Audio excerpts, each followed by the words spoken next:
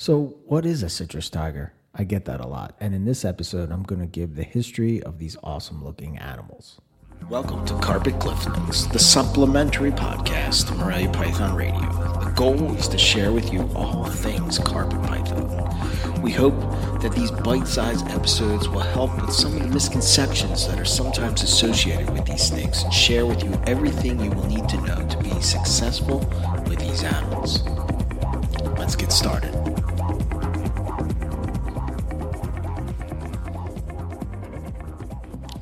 Welcome to another installment of Carpet Cliff Notes. This is episode 4, and we're talking about the history of the citrus tiger. So let me start by saying that citrus is not a morph. Tiger is the morph, and citrus refers to a line of tigers, similar to red tigers, Russian tigers, etc. So let's go back to the beginning. We've talked about what is the difference between a tiger and a stripe on previous episodes of NPR. You can hear Jason Balin talk about it in this past episode we did with him in January of 2020. Basically, if the stripe traces back to the Balin line, it's a tiger. If not, it's a stripe. But genetically, it's the same thing. That being said, citrus tigers can be traced back to the Balin line of tigers.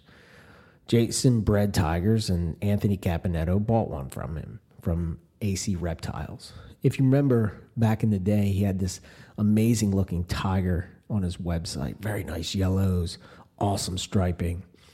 And at the time, I think him and Will Bird were doing some joint pairings, and Will wanted some of these, what were called HCQ tigers. HCQ was a line that was supposed to be coastal carpets that were called high contrast Queensland coastals, aka HCQ, but that's for another episode. Anthony had an HCQ that he bred with that crazy tiger. So he produced some amazing looking tigers, and he called them HCQ tigers. Will Bird picked some up, and he was just, he thought these were the greatest things. So he had some of these HCQ tigers from Anthony.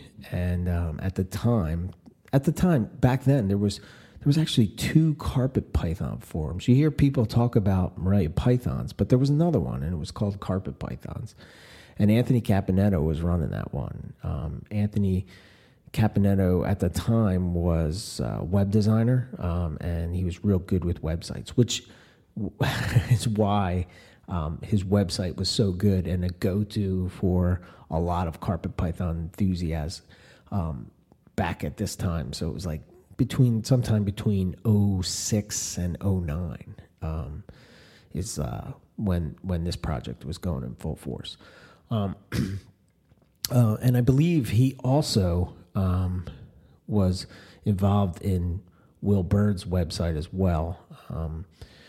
And I guess they were pretty cool friends. Anyway, back on track.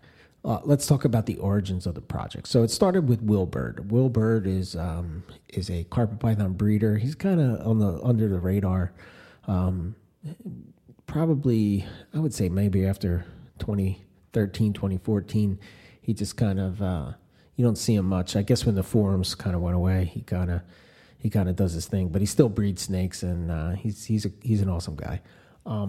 But it started with Will. Will picked up this carpet that he got from Brian Taylor, a.k.a. BT, from Reptile Radio, which actually was the inspiration for Morelia Python Radio.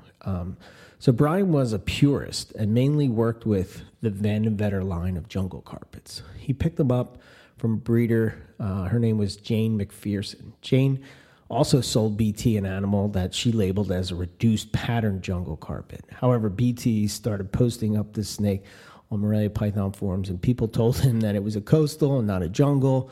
At the time, Jags were big bucks, and besides people crossing diamonds and jungles, there wasn't a ton of people breeding for morphs and stuff, but there were carpets that fell into the questionable category, and this is one of them. Also, at the time, there wasn't much understanding of the carpet complex like we see today. So it was yellow, it was a jungle. So that's how it was sold. However, when it posted up on the forums, it had a lot of characteristics that looked a lot like a coastal carpet. So It's kind of one of these in-between animals.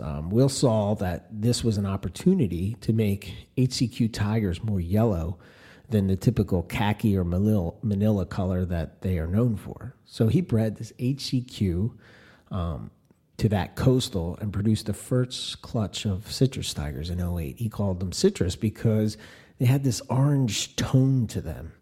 It was just a way of differentiating one from the other. This was around the same time that I started getting heavy into carpets. I went to his site, Will Bird's site, and I saw these citrus tigers, and I had to have them. So I bought a pair in '09 for $1,500. So this was the second clutch that Will did. This is my original pair, and the female is the one that I produced all my citrus tiger het albinos, other morphs, and straight citrus tigers. There are a few other people out there that pick some up, but after I got the pair, I grabbed all the others that he had, which I believe was 2.3. They were not as striped, but amazing color. Some had stripes starting, but not 100%. I was excited about this project that when Will went, I just had to have the best that I could of these tigers. So Will bred them again in 2010. I bought pretty much the entire clutch. He held back a few. I got the rest. On a side note, he lost some of his holdbacks, and he's not in the project anymore. This is why it's so important to hold back some for your future breeding stock. It's kind of important because if you think that you're going to have, these are animals and things can happen, and you got to be prepared for that, and especially a project like that. It was a funny side note at the time that Owen was also checking out the citrus tigers, and we didn't know each other at the time. And Will had a system on his site that when you bought an animal from him, he put a thank you and on the picture and put your customer's name. So Owen was trying to figure out who the hell this Eric Burke guy was, and he was ready to kill me.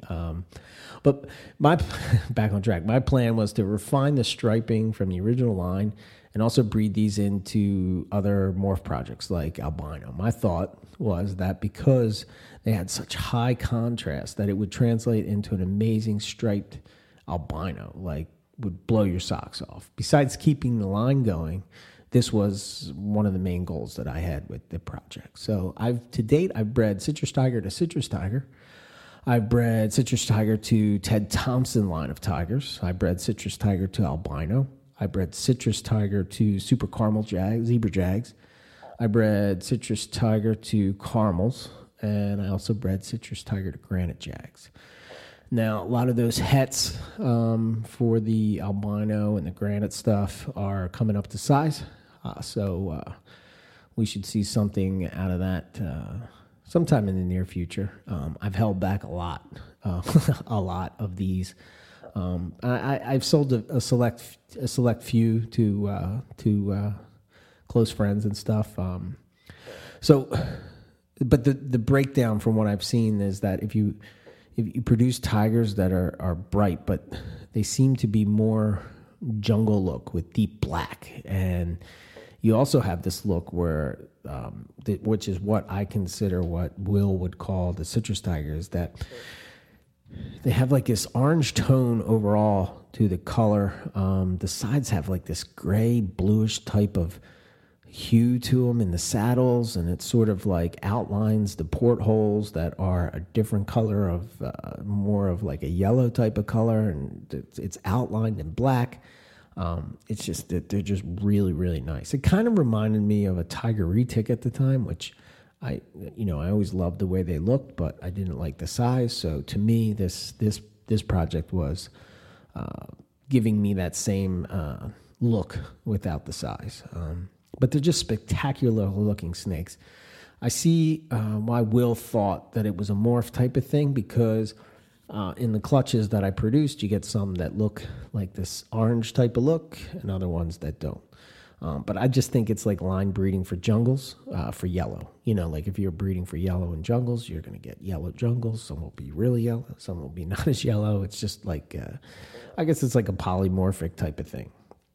Other than me, there are a few people that have animals from me or Will, which nobody that I know has them. The project is gone, just straight citrus tigers. Will doesn't have them anymore because he sold out of all the babies, and his adults have since passed.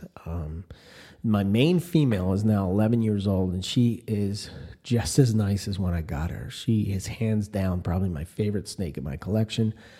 I have had another female that I produced in 2018 that looks exactly like her. So my hope is that she will be, coming up so that, I'll have two females in the wings. This is the first shot. This season is the first shot for me to produce the albino citrus tiger. There's a few other, I think there's 3 other people. There's Riley Jimison, and there's also, actually there's just 3 people that can do it. Me, Riley, and Chris Salemi are and Owen McIntyre. He's also, I don't know if he's putting his together or not,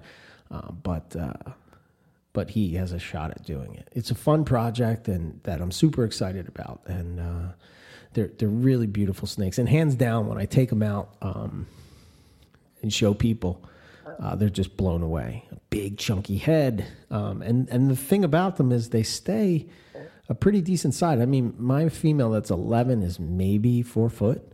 And she's chunky, So, I don't know if that's it might be the coastal, influence or the HCQ influence. The thing I guess that steers people away from the project, if they're going to work on tigers, is they're looking for, quote unquote, pure tigers. There's the 2 animals that are questionable in the lineage. You got the HCQs, which are somewhat questionable on the purity, and then you have that one that was sold as a jungle, but was referred to as a coastal. Now, I put a little blog up over on MoreliaPythonRadio.net, and you can see some of the pictures and of what I'm talking about. But it's an amazing project, and I don't know. Hopefully, I will have some to eventually sell in this upcoming 2020 breeding season. So if you know me, if you know EB Morelia, you know how much I love the citrus tigers.